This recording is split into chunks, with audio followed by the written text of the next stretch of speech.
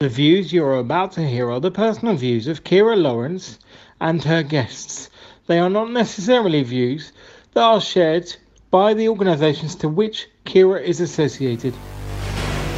You're listening to Kira's Pink Sparkle Pod. Kira's Pink Sparkle Pod.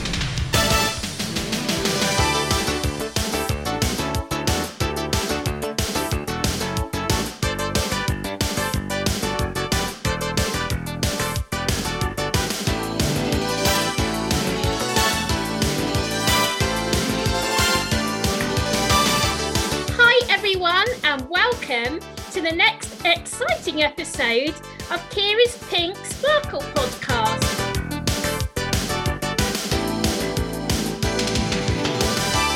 And today I'm joined by the lovely Jo Whiley.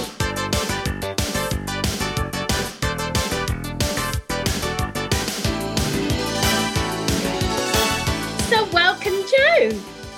Hi, Kira. How are you? I'm very well. How are you?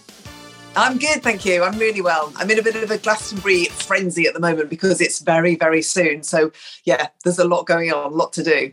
Yes, I'm sure you're a busy lady, and I'm looking forward to seeing it all on TV. So, yeah, I'll be watching.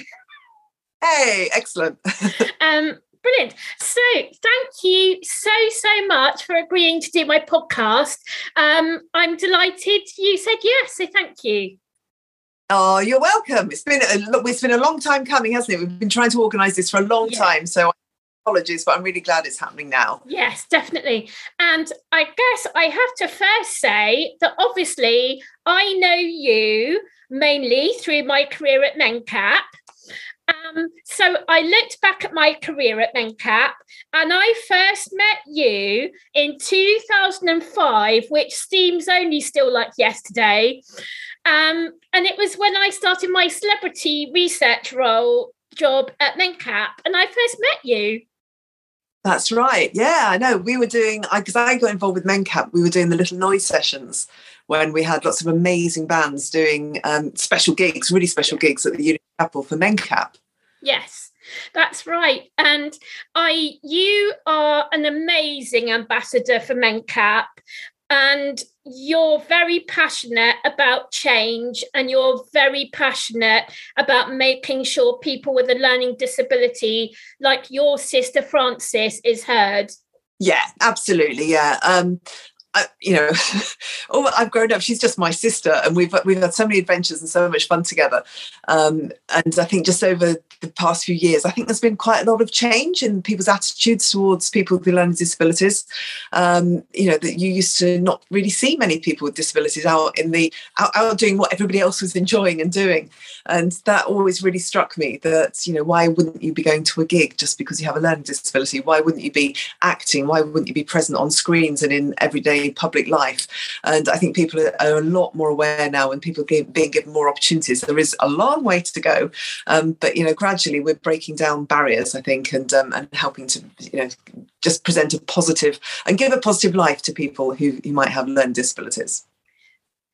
That's so true, Jo. And obviously, I'm also a person with a learning disability, and I'm really passionate about making sure people like Frances and myself are heard and seen, and that we're treated equally in life like anybody else.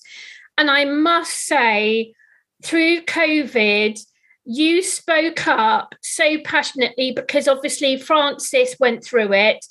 And you spoke up and you helped to get people with a learning disability the jab and get them prioritised. So I just want to say a massive thank you to you for speaking up, because you really helped make sure we got prioritised for the jab. Well, that's very good. It just suddenly, it was like a penny dropping, I think. And just like, why are people not being given the jab? Why are they not a priority? Of course, we should be helping people who can't help themselves. And so, I was very lucky. Poor old Frances had to go through the whole thing. But I was lucky to be able to use my voice and just my presence to say, hang on a minute, these people need the jab as quickly as possible. And so, I'm just really happy that between me and Frances, something changed and people got their vaccinations sooner than one thing. So thank goodness for that. Yes, exactly. And hopefully now we're coming out of it. Obviously, there's another wave around. So hopefully, fingers crossed, if there's any more jabs, we will get them. So tell me a bit about your family, about your career. Over to you. Oh my gosh, my family. So, well, you mentioned Frances already. It's just the and then my mum and dad, and Frances lives in a MENCAP home or in residential care. She went, I think it was last weekend, she went to Great Yarmouth with some of the carers and they had a fantastic time. Yeah. And she was FaceTiming me constantly, telling me that she'd been to the pier, I think, or a fairground, and she'd won a load of sweets. So I felt like I was kind of in Great Yarmouth with her having the holiday. But it was really nice. It was very important that she has a life independent of my parents and of me, because, why wouldn't she? So I was very grateful that she was taken away and they had a really fun time. She's home with my parents this weekend, and it's going to be Father's Day, so we'll get to spend the day together with my kids as well. I've got 4 children who they're not really children now. Obviously, they will always be. But they're grown up. India's 30, Jude's 23 or 4, Cass is 21, and Coco's 13. So I've got a whole spread. And we're just a big happy gang. I know, because I remember meeting Jude. I met Cass and I'd met India, but I never met Coco. But I remember when you were off from the little noise sessions having Coco. And I haven't met Coco, so hopefully one day we'll get to meet. But yeah. Oh, I hope so. I've got a really good photograph of me on stage at the Little Noise session. I think David Gray was playing, and I've got her in my arms. So no, Damien Rice, I think it was. And I've got her in my arms, and she's about days old because I mistimed it all completely, and I had this baby when the sessions were happening. Oh. So I just thought, I can't not go to the Little Noise sessions that I've been working on for so long. So she's there on stage, and she's like this little shriveled up tiny baby. Yes, definitely. And obviously our other link is the wonderful Irish band U2. We can't not mention them. So obviously my cousin, as you know, is the Ed from U2.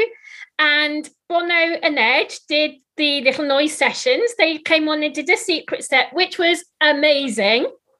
It was so good. It was really funny because they were playing and I wasn't allowed to tell anybody at all. It was like secrecy. And we had Biffy Clyro were playing and Cortinas, and I think We Are Scientists. And I couldn't even tell them. And then at the last minute, we got some surprise guests and they're going to be coming out on stage. And they went, all right, okay. And I said, well, is it okay if they come on before the Cortinas? And Liam from the Cortinas went, yeah, that's okay.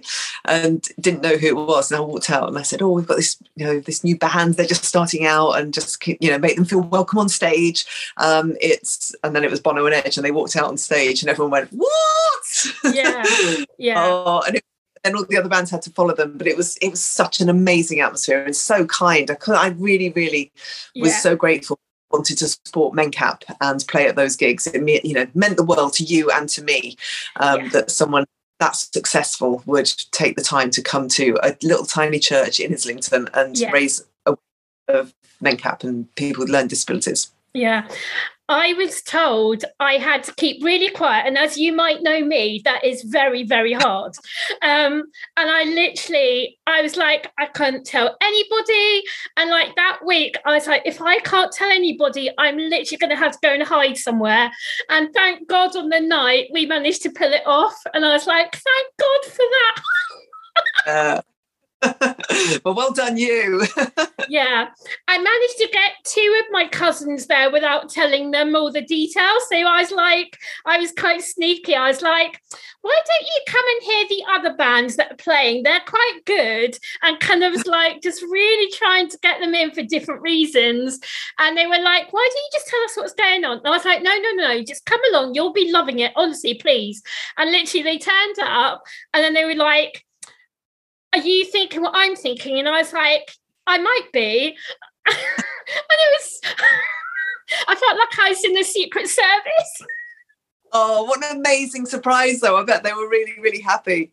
Yeah, they were. It was amazing. But the rest of the family were like, why didn't you tell us? We could have been there. And I was like, I couldn't. I wasn't allowed to. So, yeah, that caused a little bit of a ruckus, but it was fine. It was all good. Yeah. Hey, what's Edge like as a cousin?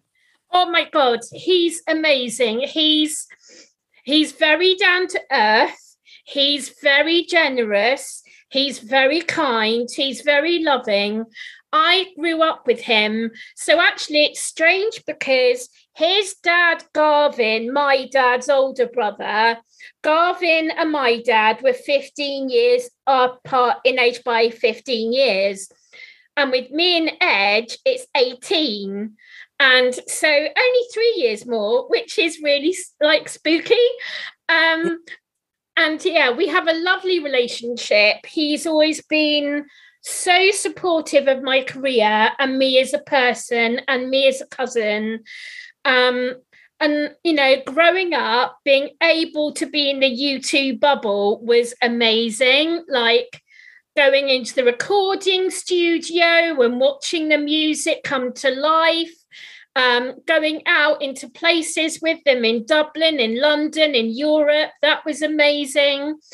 And one thing about Edge is I think for me, our bond that we do have is through music, because when I was at my two mainstream schools, I suffered really badly at school. I had a rough time at school. I was bullied. I found school life hard because of my learning disability. And so for me, I turned to music. Like music was the thing that helped me cope through what I was going through. And so he has introduced me in his world to some of my idols like Kylie Minogue. He set up for me to meet her. And that was incredible. And he uses his platform for good and change and charity through his name and through being in U2. And now I have my own platform and I wanted to be like him. And now I have my own platform and I have lots of charities that I have roles with now. I've got 8. So I'm a very busy lady now. Yeah, honestly, you're such a force for good. You're such an amazing role model. Honestly, you do great work. You really do. A lot of respect for you. A lot of respect. Were you pleased that you went to mainstream school? I'm just wondering. Well, I went to mainstream school first before my special needs school. I think because my parents didn't know what a learning disability was, I slipped through the net growing up. I wasn't diagnosed at birth. I wasn't diagnosed pre-birth, post-birth. I was only diagnosed at 10 years old. So for that first 10 years of my life, everything was swept under the carpet as Kira's naughty. Kira doesn't want to learn. Kira's not bothered. And at the age of 10, a psychologist came into my school and she talked to me, she talked to my teachers, and she was able to pinpoint that I had a learning disability. And then I went to my special needs school. So I think for me, I mean, looking back, had I had more support at my mainstream school to start with, I probably would have enjoyed it. Mm. Yeah. But actually needed the support. It was probably a relief for you to go to a school that catered for your special needs because they supported you. They were able to help you. Yeah. It's a lot, hasn't it? That must have been awful, really hard for you. My sister wasn't diagnosed for a long time as well. Right. I used to ask, do you know what's caused your learning disabilities? Do you know what it is? So it is. When my mum was expecting me, she had a condition with her blood pressure. And obviously, you know, I've talked to her about it and I've kind of said, you know, we can't put our fingers on it. Yeah. But that may have been a slight side thing that caused it. But, you know, I've always said to my mum, I am me. I'm Kira. Yeah. Thank goodness. Yeah. You know, and I would never want to blame my mum. I would never want to blame anything or anyone for my learning disability. And I want to be a force for good now and say, actually, even though I have a learning disability, I'm married. I've just celebrated my 9-year anniversary. Wow. Me and Mark are very happy. Yeah, thank you. We live in our own home. So we bought a flat last year. My mum and dad helped us a little bit, but we bought a flat. And I've now had a 21-year career at MENCAP. I'm currently working in the governance team. I got a promotion job last year. So I'm very proud of that. So yeah, life is great. Yeah. You've achieved so much, and you're going to carry on doing so much. Much. Okay. That. I was just intrigued. Yeah, it's incredible because, now I can inspire other people with a learning disability to reach for the stars and to aim high and to dream big and say, look at all I've had. Yes, I've had to have support to get there, but look at me now. You can have that too. And I want that to be my legacy when I finally retire from the learning disability world. What do you think is the biggest or biggest change that needs to happen? What would make you happy? What would make life better? I want healthcare system to change. And now, obviously, with the Oliver McGowan training, that got royal assent recently, and that's now going to happen, which is just incredible. Paula McGowan is the most amazing mother on earth, and she's a lovely friend. Yeah, explain for me what happens. So Oliver McGowan, her son, went into hospital and he was very, very poorly. And she said to them that he can't have this specific drug because it would affect his condition. And the staff gave him the medication and did it completely wrong. And sadly, he died in hospital care. And that's disgusting. It's wrong. And so off the back of it, Paula has been campaigning with MENCAP with lots of other people as well. And so now every healthcare professional will get proper learning disability training, which I'm very proud about. So, yeah. Yeah. My Frances had an operation when she's had loads of operations, but at one point she had an operation and she wasn't given any pain relief when she came out of the operation. I mean, she literally had her leg was broken and she went into shock afterwards. And when my mum went and was looking at her notes and someone came in and she didn't have any pain relief for 24 hours. And in the end, someone looked at her notes and they said, oh, she's not been given anything for her pain relief. And Frances was in like a severe state of shock by the end of that because of the pain being so intense and having nothing at all. So, and that the fact that could have happened is a disgrace, an absolute disgrace. But, thanks now to the campaigning like you did. And what was Oliver's mum called? Paula, is that right? Yeah. Thanks to people like her, stuff like that won't happen again, hopefully. Yeah. And I think also the media world have much more to do to make sure people with a learning disability are portrayed properly. And actually, it was interesting last week because I interviewed Rufus Sewell last week, who is an incredible actor.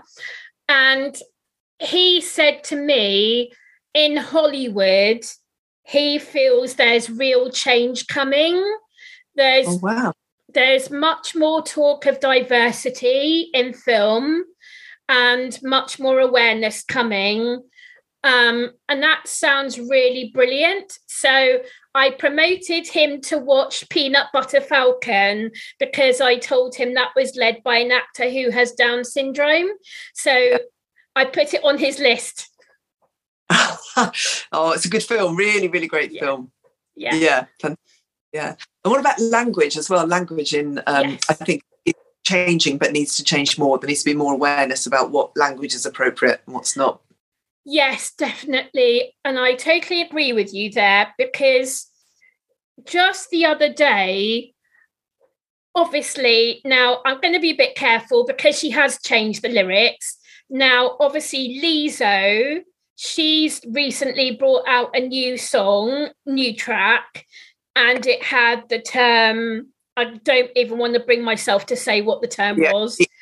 Yeah. And so everybody on social media campaigned and lobbied her, and were basically like, this isn't acceptable, it's not right. And at the end of last week, she brought out a statement, and the lyric has now been removed. So we won our campaign. Yeah, I nearly crashed the car when I heard that. I was listening to the song and I was like, what? Yeah. 2022. But there's obviously a lack of awareness. So in a way, the fact that happened has now made a whole other generation, and maybe in America, realize that word is, appalling, should never be used. So maybe because of that incident, more change will come. But I was deeply shocked when I heard that. Definitely. And actually, I've talked to Edge about it, because in 2019, I found a video on Madonna's Instagram account of her kids dancing to a track in their house, and it had the R word in. Yeah. So U2's manager, Guy Oseary, who's lovely, I said to Edge, is there any way I can speak to Guy and maybe Guy could challenge her or something could be done? So I did try. Unfortunately, didn't quite succeed, but I tried. Good. Well, good for you. Good for you. Yeah, but, things are changing. And I know Lizzo did put out a statement that she has changed everything. And she obviously, there was just a lack of awareness, I think. So, not anymore. Yeah, fingers crossed. And I guess, obviously, I know your lovely family. They're all really lovely, and I met them over the years through Mencap, and so send my love to all of them. So BBC Radio 1, you were originally at, and then you moved to BBC Radio 2. So tell me about your show. Well, I'm on in the evenings, 7 till 9, and I play a huge variety of music. I do play some U2, you'll be happy to hear. I play all sorts of stuff. So I play pop music. We have the Shiny Happy playlist at the beginning, which is designed for when people have got to the end of the day and they're really exhausted, or they're just happy they've got to the end of the day. We play a bunch of really happy, positive songs that put people in a great mood and puts a smile on their face. And then we have live sessions. We have people playing on the programme. I interview people as well, just like you do. And it's, I love it. I love my job. I'm on Monday to Thursday. Do lots of other stuff in between as well. But I'm really happy. Love being at Radio 2. Got lots of my best friends are there, and the audience, people I speak to, are just the best. All through the pandemic, they used to really open up about their lives and their families, or what's going on with them personally. People losing people, and it's a real privilege to do a radio show where people trust you with that kind of information, and you just have a relationship with them. So, I love my job. I love being at Radio 2. Yeah, and I know you've given me a few shout outs on your show before, so thank you very much. I've had a few mentions. Of course. Like Mark and I were sitting at home, and I was like, oh, Joe's just given us a shout out. Amazing. So Mark and I felt very famous. We were like, go Joe, yeah. That was incredible. And also you had the exclusive earlier this year of playing the song that U2 did for Sing 2, which is an incredible track. Yeah, no, it really is. I interviewed the band as well, Bono and Edge, around the time. I love that film. Don't you? I went to Coco, and it was just so beautiful, and I cried. Through it. It's really poignant, but that's sort of very special. It's very lovely. I was like that. Sorry. Album. Sorry. So if you speak to Edge soon, I'm waiting. I'm really keen for another U2 record to come out. So if you could give him a nudge, that'd be great. I know nothing. I know nothing is the line, apparently. Okay. I'm not allowed. I'm so dead whenever I say anything. Say nothing.